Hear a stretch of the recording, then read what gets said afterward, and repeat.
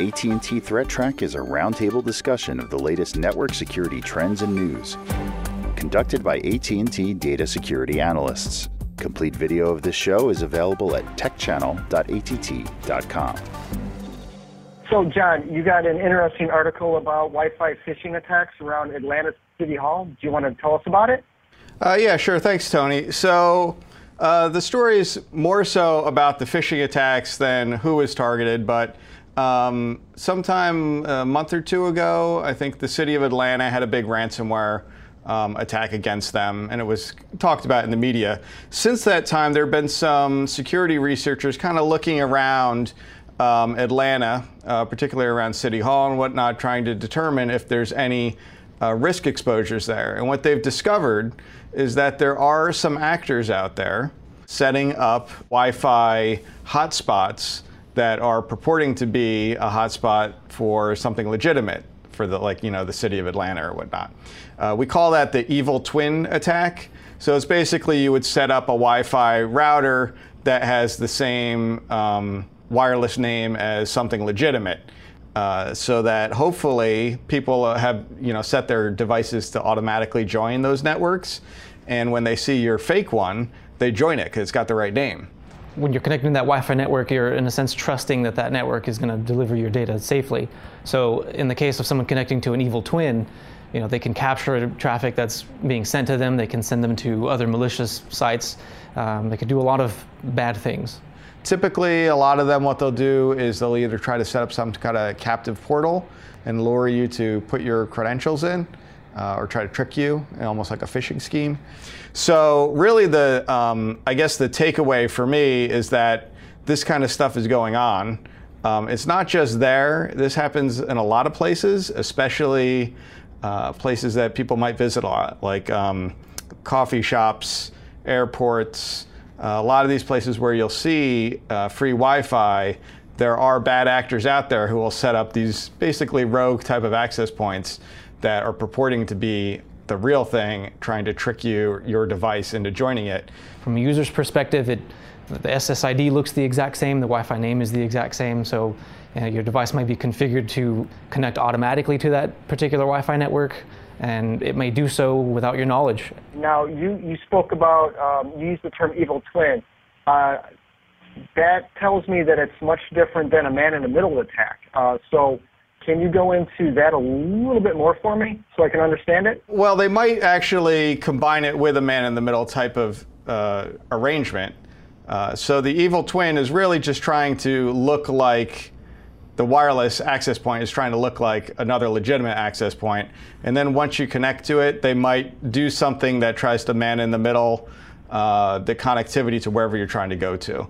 And then capture those packets and decrypt them. So they're really kind of complementary types of attack vectors that would work together. So it's just one of those things where you just got to be aware. If you see anything suspicious when you do connect, be careful. I just think it's an important thing to make people aware of, because sometimes people go to such and such coffee shop and they see whatever coffee shop guest access and they just join it, thinking that it's it's going to be fine, but it might not be. It could be somebody sitting in that coffee shop with their laptop set up as a rogue Wi-Fi hotspot, trying to collect credentials and whatnot. So something to be aware of.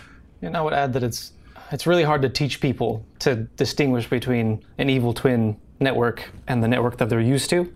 So in this situation, what would you do in defense of that sort of thing? What would the Atlanta City Council do in that defense? Well, I mean, what I would probably recommend is try to hunt them down, especially if they seem to be permanently fixed and they're there all the time, which is not necessarily easy to do. We know we've had to hunt down rogue Wi-Fi hotspots on occasion for customers or ourselves, and it's not always the easiest thing to do. But that probably is a good way to try to help secure yourself. Yeah, it's a tough problem to solve. I mean, you could run an audit of the different Wi-Fi networks in the area, just see which ones are legitimate, see which ones are malicious. But again, that goes down the road of eventually you're going to need to hunt for one, and that's difficult, very difficult. Right. Yeah. The one other thing I would say is if you are going to use public Wi-Fi, I would highly recommend that you have some sort of VPN software, like right from the get-go, so your device doesn't do anything unless the VPN is nailed up. And there are a lot of these VPN services out there available that you can set up, or even your corporate VPN if it's a corporate type device. So Tony, it looks like you got an article on some DNS linked data theft. Why don't you tell us a little more about it? So the article that I'm discussing today deals with a DNS threat report. The threat report was drafted by a European-based DNS security company, and they surveyed a large amount of companies globally. And what they found was really interesting, that within Europe in general, 40% of the 400 companies within Europe that they surveyed had problems related to DNS issues for either incidents, data breaches, so on and so forth. It covered a lot of gamut of different types of DNS-based things, from spoofing to DNS reflection attacks, DNS exhaustion attacks, or even DNS tunneling and malware that uses DNS as exfiltrations. They had also discussed about GDPR and how that, these companies in Europe really need to focus on trying to secure data that's around their customers or their users. And since that's in play now as well, that we should probably be looking at, globally, trying to do some better things with DNS. Yeah, I mean, DNS obviously is part of the control fabric of the internet, right? So very little can happen without DNS functioning properly. DNS controls pretty much everything that happens between your device and the internet. It can't really happen in most cases without some DNS coming into play. Historically, we've had a lot of abuse over DNS, either DNS reflection attacks or DNS tunneling, which we've also seen with some types of tool sets. But the thing I think is probably more relevant to the whole conversation with GDPR and data theft and data exfiltration is when you start talking about the DNS-based malware that's been kind of coming into play more so over the past 5 years. And there's a lot of this point-of-sale malware, and then there's some actor sets like Fin7, which are a big group of like credit card theft guys. They use DNS as a lot of these tools for point of sale and Fin7. They like to use DNS as the command and control mechanism as well as an exfiltration mechanism, because a lot of security analysts don't really pay a lot of attention to the DNS traffic like they do their proxy logs and their firewall logs. And DNS a lot of times has unfettered kind of access in and out of your corporate networks a lot of times. So where a firewall proxy might block a connection outbound, rarely will it block DNS-based queries back and forth. And so there's actors out there who are using that more so lately.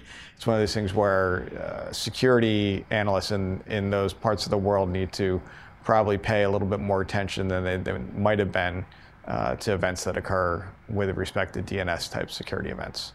It seems like a little bit of a culture difference between America and Europe, where maybe they don't take a look at DNS as much as we do. I know, when I got here, I was told, and I read quite a bit, that DNS is often ignored, and it shouldn't be. It shouldn't be ignored. You should pay attention to what's going on in your DNS records.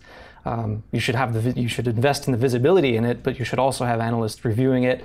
Don't be afraid to alarm in that space as well. So. I completely agree with everything that you've said, and hopefully with these various attacks and issues, all of us in a global community can kind of just chip away at it and try to decrease it as much as we can. But the actors are always out there and always trying new things. Don't ignore your DNS, I think, is the important takeaway here. It's a lot of data going through there. It's a critical service to the internet. In most cases, the internet can't function without it. And from a security analyst perspective, it's very important that you have visibility into your DNS activity, but that you also go through steps to analyze it and alarm on it. So Andy, I know the IoT space, we talk about it all the time with stuff getting compromised, and notably in that space, there's a lot of these web cameras or DVR type cameras, and it sounds like you have a story about something in that regard? I do, yes. An IoT research company actually discovered that what they call a critical chain of vulnerabilities in FOSCAM security cameras. Okay, FOSCAM. So the first one is actually an arbitrary file deletion vulnerability.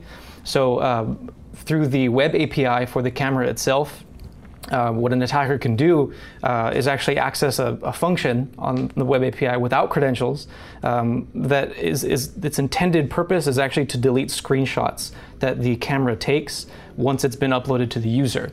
So the underlying code actually suffers from path traversal vulnerability. Okay. So you can invoke the function and then use the .. Right, to kind of back yourself up. Back yourself up. To whatever file you want to really delete. Exactly. Deeper. Yeah, all the way to the root. The second vulnerability is actually a stack-based buffer overflow vulnerability. So there's a function where a user can pass in a parameter, and that parameter is actually saved in a variable that has a specific size. So an attacker can leverage that and intentionally send in a large string to overflow the buffer and crash the web service. So you can configure the NTP server on these cameras. Mm-hmm. The command to do so actually requires admin credentials, but like we've seen, right, you have them now. You don't technically have them. Well, right. But you've bypassed that check entirely. So what you can do is you can call this function and pass in a URL for the NTP server. That input is not sanitized. So it allows for spaces, but it also allows for semicolons, which lets you break out of that shell and run a new command. And one of the things that this research company found was that all the processes that run on this camera actually run as root. So when you inject that command also runs as root, which is not good. And a lot of these vulnerabilities, they fall under somewhat basic security concepts, like the OWASP top 10, probably. Yeah. Separation of privilege. Don't have all the processes running as root, because if you get in anywhere, you're in kind of in the same level, which is not good. And then the input sanitation, which we see a lot with web vulnerabilities like SQL injection, things like that. Really, with any user input, you should be extra careful, and you should make sure that you're only allowing the specific set of characters that are necessary. Whitelist them in a sense. Right. Yeah. There's a lot of things I have to say about this, but so like you said, input sanitization, I would say like 9 times out of 10, every type of pen test or when I look at an application, that is usually one of the things I'll find is that whoever wrote the code doesn't do good input sanitization of data that's sent in. I guess the one thing I was going to also say about this, IoT, very hard space in general in terms of keeping it secure, because a lot of people just take this stuff, they set it up, and they never think that they have to do anything with it. As long as it keeps running, they never patch it, never do any of that. A lot of people take these devices, they put them on their network, they just expect them to work. They don't do a lot of maintenance like they might do on their Windows machine or something like that, in terms of applying patches and whatnot. So definitely something people need to pay attention to. I guess the one thing that I would like to see more so, and a lot of vendors are doing this now, is to implement auto update features in their firmware. So when a new version comes out, the device will check and it'll automatically apply it and reboot it or something like that. And I know a lot of home routers are doing that now. But I don't know that everybody is, because it requires more software development time, more tests, and a lot of times they just want to get these products out to market as quick as possible. So I guess we'll see how that goes. Now, Andy, I got a quick question for you. The research was done and it was announced. There's nothing in the wild that was provided, correct? So these researchers were partnered with the company. They said this is what we found. There's going to be some firmware stuff that's going to be updated, but no one threw exactly how to do it out on the internet, correct? Yeah, that's correct. The research company did state in the article that this has not been seen or used, to the best of their knowledge, in the wild at all. So this is purely in a lab setting, and it also mentions that they have worked pretty closely with FOSCAM to get a new firmware that's not vulnerable to these vulnerabilities here pushed out. So you're right.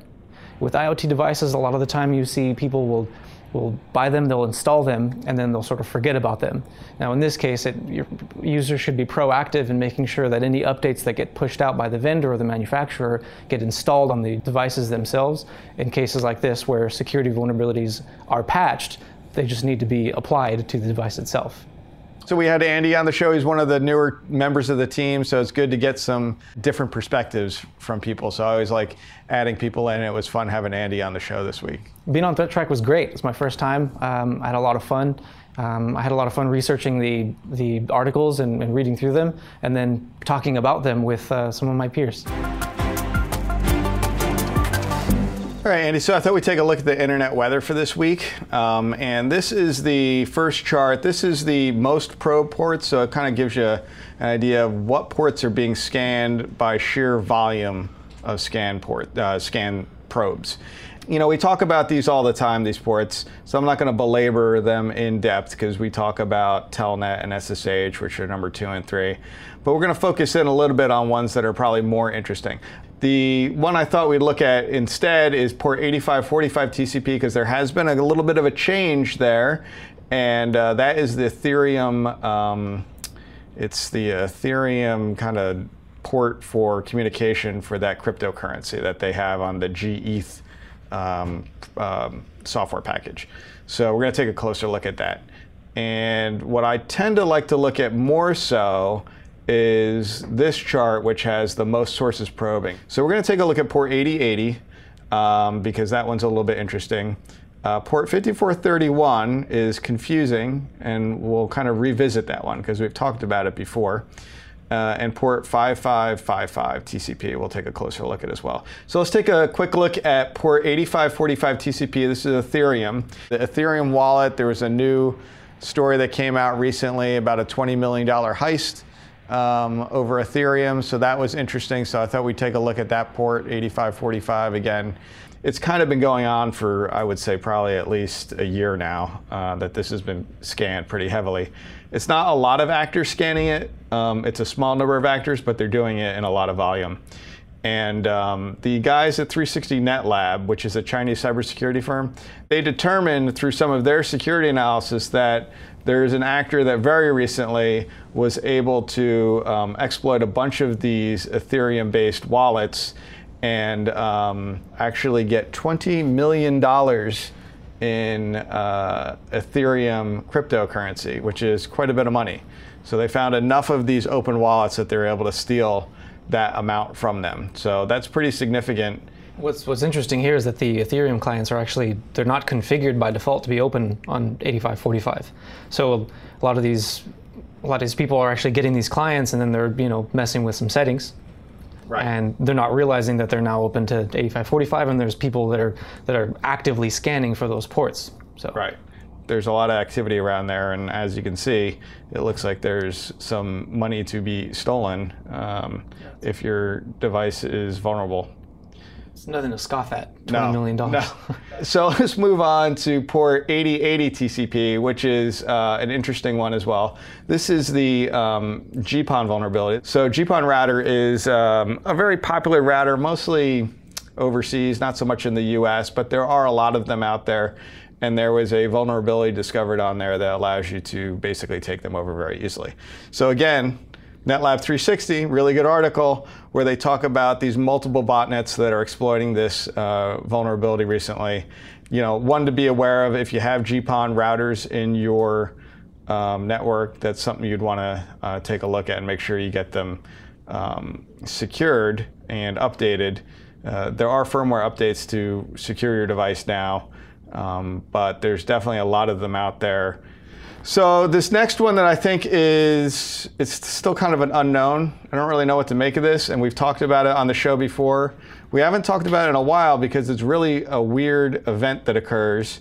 What happens is, I want to say like every 3 or 4 days, there is a giant surge of scanning on port 5431 TCP from 100,000 devices or something, which is a lot. We were talking previously it was around 15,000 for that botnet. So if these guys are all doing it in concert so closely in time together, that's really unusual to get that many devices really quickly all scanning at once for this port.